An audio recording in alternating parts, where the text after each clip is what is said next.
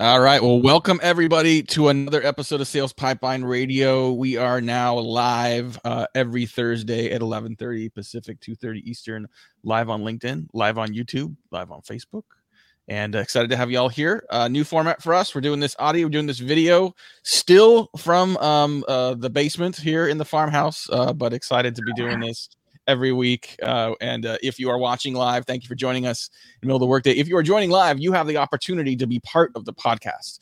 Any comments you make, any questions you make, we'll be able to add to the broadcast and ask of our guests today. If you are watching this on demand, listening to this through the podcast, thank you so much for joining this. We do this every week, interviewing some of the best and brightest minds in B2B sales and marketing.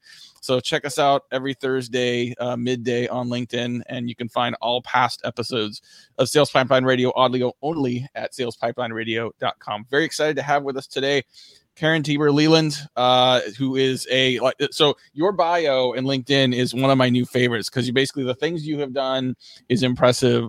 Best-selling author, CEO of Sterling Marketing Group, TEDx speaker, dark chocolate lover, and wannabe cowgirl. So the dark chocolate lover part is a little self-explanatory, but tell me about the wannabe cowgirl. Oh my goodness. I just got back from a week at a ranch of horseback riding in Denver. So your timing's perfect. When I was a kid, I used to do some horseback riding, but when I was a kid, here's how you did horseback riding. They put you on a horse without a helmet. They slapped the horse on the behind and the horse just went. And as long as you didn't fall off, everything was okay. It's not like I was taking any big equestrian lessons. And then as an adult, every once in a while when I'd be in a foreign country, I'd go on a ride, same thing. And in the middle of COVID, I thought, you know what? I'm going to take up horseback riding again, but I'm really going to take it up as a sport.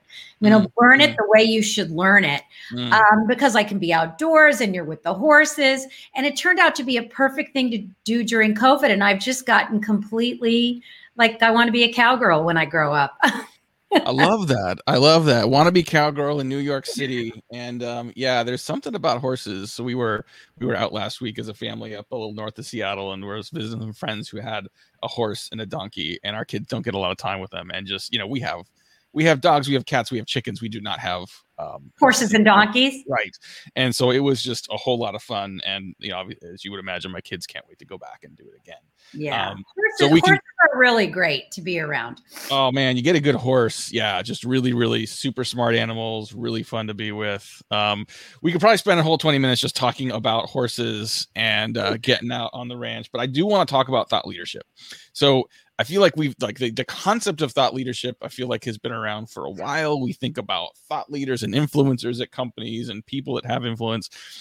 You've been talking a lot about thought leadership from a corporate and company perspective. So I wanted to ask you to sort of describe, what does that mean? How is that different? And why is it important?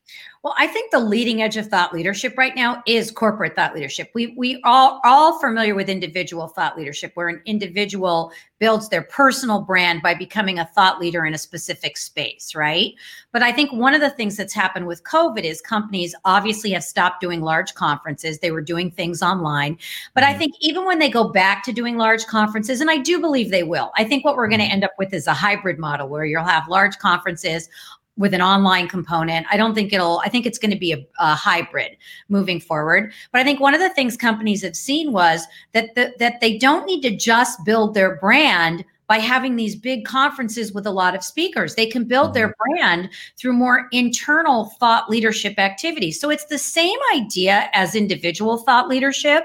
Whenever I work with a CEO or an executive on their personal brand, we're always thinking about their thought leadership, but it's taking that idea and it's translating it to the corporate world, meaning that thinking about your company, what are the areas that your company's an expert in? What are the areas your company wants to be seen as a leader in? What are the spaces your company wants to be seen as a leader in? And then what is the strategy for becoming thought leaders in that field? And it's just as we do it with the personal, you have to have a strategy, because if you're a corporation, you have to think about there's 40 different tactics you could use to become a thought leader in a particular space. Even if you're a Fortune 500 company, you're not going to probably do all 40 tactics. You're going to want to strategically figure out what are the 4 to 6 tactics that are going to be the most efficacious for you as a corporation to establish thought leadership? Which of those go into the strategy? And so I find I'm working a lot with companies now on what's their thought leadership strategy as a company. And there's really 2 parts to it. There's the overall corporate thought leadership, but then there's empowering your executives to also be seen as thought leaders. So many times an executive will call me and go, Karen, I know I really need to redo my LinkedIn and be more out there, but my company doesn't want to pay for it. And I say, well, why not? They go, well, they think that's for me personally. And I really want to say to every company out there, no. Right now, today, the world we live in, potential customers, potential employees, potential investors, all of those people are looking at your senior executive staff. So it behooves you as a corporation to make sure that you're not only doing the corporate thought leadership piece, but you're empowering all your senior executives to really have their act together online so that they're becoming thought leaders also in the space. And those are 2 really big changes that I've seen just in the last, I would say, year. Well, and let's dig into those a little further, because I think a lot of people will say, okay, thought leadership means sort of defining and owning a category. And maybe that's part of it, but I think there's also a distinction between sort of evangelizing the category and evangelizing the problem. Talk about sort of how to sort of build a category and create consistency at the corporate level by making sure people understand that the problem needs to be solved before you start evangelizing the solution. It's so funny because people always, every week I get calls from people that go, I want to be a thought leader, or my company wants to be a thought leader. And my not so joking response is, okay, but first you have to have some thoughts. Yes. Right? So thought leadership isn't so much about solving a problem as it really in its finest is really about thinking new thoughts. So that means that if you're a company and you're doing thought leadership at a company, you're not just saying, here's problem A and we're going to solve it by problem B. That's thought leadership, but it's kind of a lower level of thought leadership. It's more saying, here's the problems, here's the current solutions, here's the current thinking, here's the work, the research, the thoughts that we've gone into creating what's on the leading edge of thinking about these issues, and not just solving the problem, but what's the next iteration? What's the next development? What's the next breakthrough? And so really companies that are doing that aren't just solving a problem, they're pointing and leading the way towards where we're going next. Yeah. And that might be through research, that might be through education. That's through there's a lot of different pathways to that, but they really are thinking new thoughts. They're not just recycling the same old thoughts and the same old solutions. Yeah. Talk about what it takes to build the habit and discipline of doing this. I think, when I think about where executives or companies sort of fall down is by saying, we want to create thought leaders. Here's some things for you to tweet. Right. As opposed to like, how do you build the muscle of creating insights, of creating not just creating the insights, but also creating the habits to start sharing them on a consistent basis? Yeah. I was working with a Fortune 500 company last year on this very topic of thought leadership, but really in getting it into the culture, right? Not just having it be a little thing they do with a few tweets, but getting it into the culture. And one of the challenges was that the mindset has to change in a corporation from being what I would call a sprint mindset to a marathon mindset. Because what happens is there's a very sprint mindset. We're going to hire a PR firm. We're going to hire an agency. We're going to have them do a campaign. We're going to get 20 hits. And then that's it. That's our thought leadership. But the reality is, even though that might be a good thing to do, that's a very sprint approach. And the truth is it's a marathon approach that works. And what some of the things that are involved in a marathon approach are a long-term strategy, at least a year-long strategic plan. Going beyond PR to having the other things be involved, social, content development, content strategies, speaking strategies, right? And again, the speaking might be on podcasts or the speaking might be on conferences. You have to decide for the company which one's right for you. But having those long-term, multifaceted strategies that aren't just about PR, that aren't just about getting a placement in a magazine. Because even though that's a good thing to do, that's one little teeny, tiny piece of the picture, right? It's not the whole thing. And then the third piece of it is really understanding you have to educate and engage your entire senior team in this. It cannot just be, oh, let's give that to the marketing department, right? Now, the marketing department might be the leader in it, but you need to engage and educate everyone in your executive team. And that requires some work, right? That's making it just as important. But think about the results you get from that kind of marketing are incredibly high. So the cost ratio benefit is extremely good in that kind of thought leadership marketing. It's certainly less expensive than putting on a conference for thousands of people. Just think about that. You think about the difference between sort of renting attention from someone else and owning the attention yourself. To make you as a business, you as individuals, to be thought leaders, like you are a media channel now. And you have people that come to you. And by the way, reporters will come to you. Media will come to you. People will come to you. It's a way to start to establish yourself in that space as someone that's really trustworthy to talk about that space, whatever that space might be. There's depending on the industry you're in. But this doesn't happen overnight. Doing this well requires consistency, discipline, and takes time. I think we've both probably talked to executives that say, okay, well, I'll try it for a couple of weeks and see if it works. I'm like, well, if that's your mentality, then just don't bother. Don't bother. Right? How do you set expectations with people about what it takes to start to build meaningful momentum that will show some of those results? That's a great question. And so here's how I answer that, because what happens is people think it's a one in, one out phenomenon, but it's really not. It isn't, well, if you do one podcast, you'll get this percentage of increase in clients. It really doesn't work that way. It has to do with building up a reputation. So I just want to I'll give you an example for me, right? Because this happens to me every day. Every day I get a call from someone that says, hi, I was Googling someone who can do some work on thought leadership or personal branding or corporate branding, and your name came up. And I looked at your website and I really liked your website. And then I saw that you did some videos. So I went and I saw some of your YouTube videos. And then I realized that you were interviewed on a few podcasts. So I listened to those podcasts. And then I noticed that you write for Inc. And so I read some of your pieces on Inc. and I decided to call you. So my question to people is always, which one of those things closed it? And the answer is all of them and none of them. Right. Because they're touch points. And the reality is we live in a touch point world. It isn't one thing that gets it done. Years ago when I was doing this and Oprah had her show on every day, people call me going, got to be on Oprah. I need to be on Oprah. That's that's what's going to make my business go crazy. Now, if you had the right product, it could do that, but it didn't do that for most people. But we don't live in an Oprah-tized world anymore where one thing does it.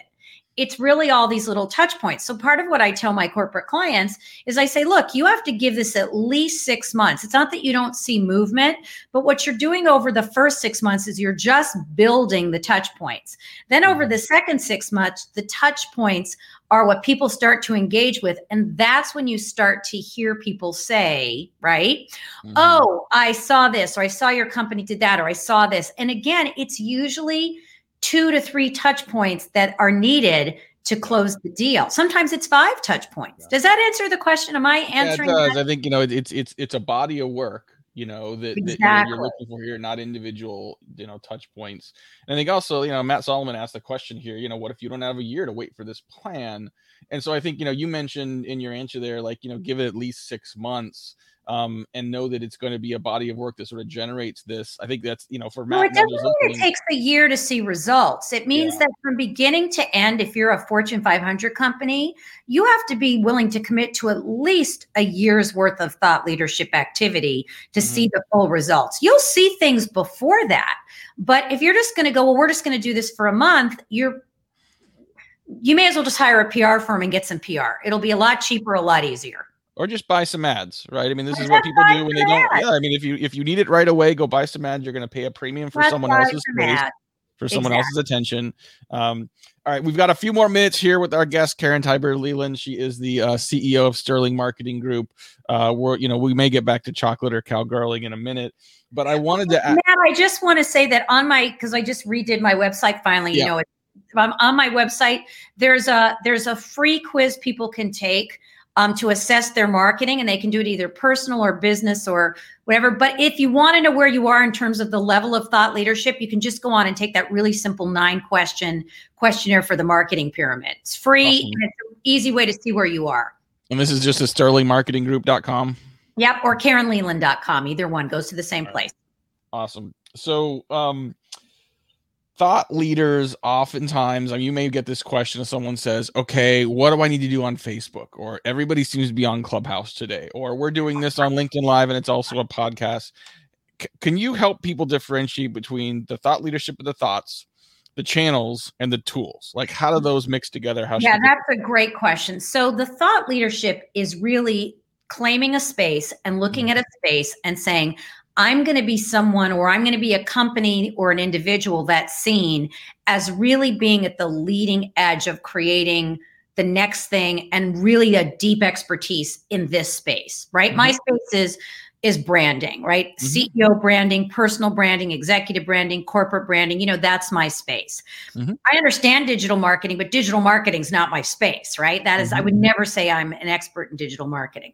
So the thought leadership piece is claiming a space, or spaces. The channel space, the channel piece has to do with where your particular consumers, where your particular audiences consume their information. So what happens is, Clubhouse is a perfect example, because I've had so many clients calling me hysterical. I got to get on Clubhouse. I'm not in Clubhouse. I'm not doing Clubhouse. So, well, Clubhouse is great, but it might not be the right thing for you, right? Facebook is great, but it might not be the right thing for you, right? Right. So part of it is determining which of those channels, and it's not all channels are not all equal, which of those channels are right for you given your audience, where your audience consumes information, right? Who your audience is, what your expertise is, what space you're in. So what the demographic is of that channel. So all of that has to go into the mix. And what happens is people do what I call, this is actually the title of the next book. The next book is called No More Drunk Marketing, or The End of Drunk Marketing. We haven't quite decided yet, but I call all of that drunk marketing. It's like just throwing all of this time and energy. I had a client, she was throwing all this time and energy into Clubhouse, and she was complaining that she wasn't getting anything from it. And I said, well, your audience probably isn't on Clubhouse. The people that would hire you probably are not going to find you on Clubhouse. So that's probably not a good use of your time. So that's the channel piece of it, right? And then what was the third piece of it? It's just the tools, right? Which sometimes is a little separate piece as well. Well, and just give me, when you by the tools, you mean, tell me what you mean by the tools. Well, oftentimes we get people asking us, like, what are the marketing and sales technology tools we should buy? Like HubSpot, we'll say, like, or strategy first, process second, technology third. Right. So the tools you use only matter if the channels. Exactly. So people often look at the tools like the tools are going to do the work, and they often get sold like, well, the tools will do the work for you. The tools never do the work. Tools are just tools. That's why, we were talking about the cowgirl thing earlier. That's why, like the ranch I was just at, you had 30 people of all different skills. You gave everyone the same reins. You gave everyone the same saddle. You gave everyone the same tools, but boy, did they do different things with those tools. Yeah. So tools are just that. They're just tools, and they get driven by the thought leadership space you're in. They get driven by the mediums that you use and the platforms. And then you have to pick tools that are congruent with those things. Love it. Well, we are about out of time, Karen. Just want to make sure people go to sterlingmarketinggroup.com, KarenLeland.com. Check out your book, The Brand Mapping Strategy. I'll definitely look forward to drunk marketing. That analogy is now immediately one of my new favorites. Karen, thank you so much for doing this and joining Sales Pipeline Radio today. My pleasure. So good to see you, Matt, as always. Awesome. Well, thanks again. Thanks everyone for watching. Thanks everyone for listening. We'll be here again next week, 11:30 Pacific, 2:30 Eastern every Thursday. Thanks for watching. We'll see you next week.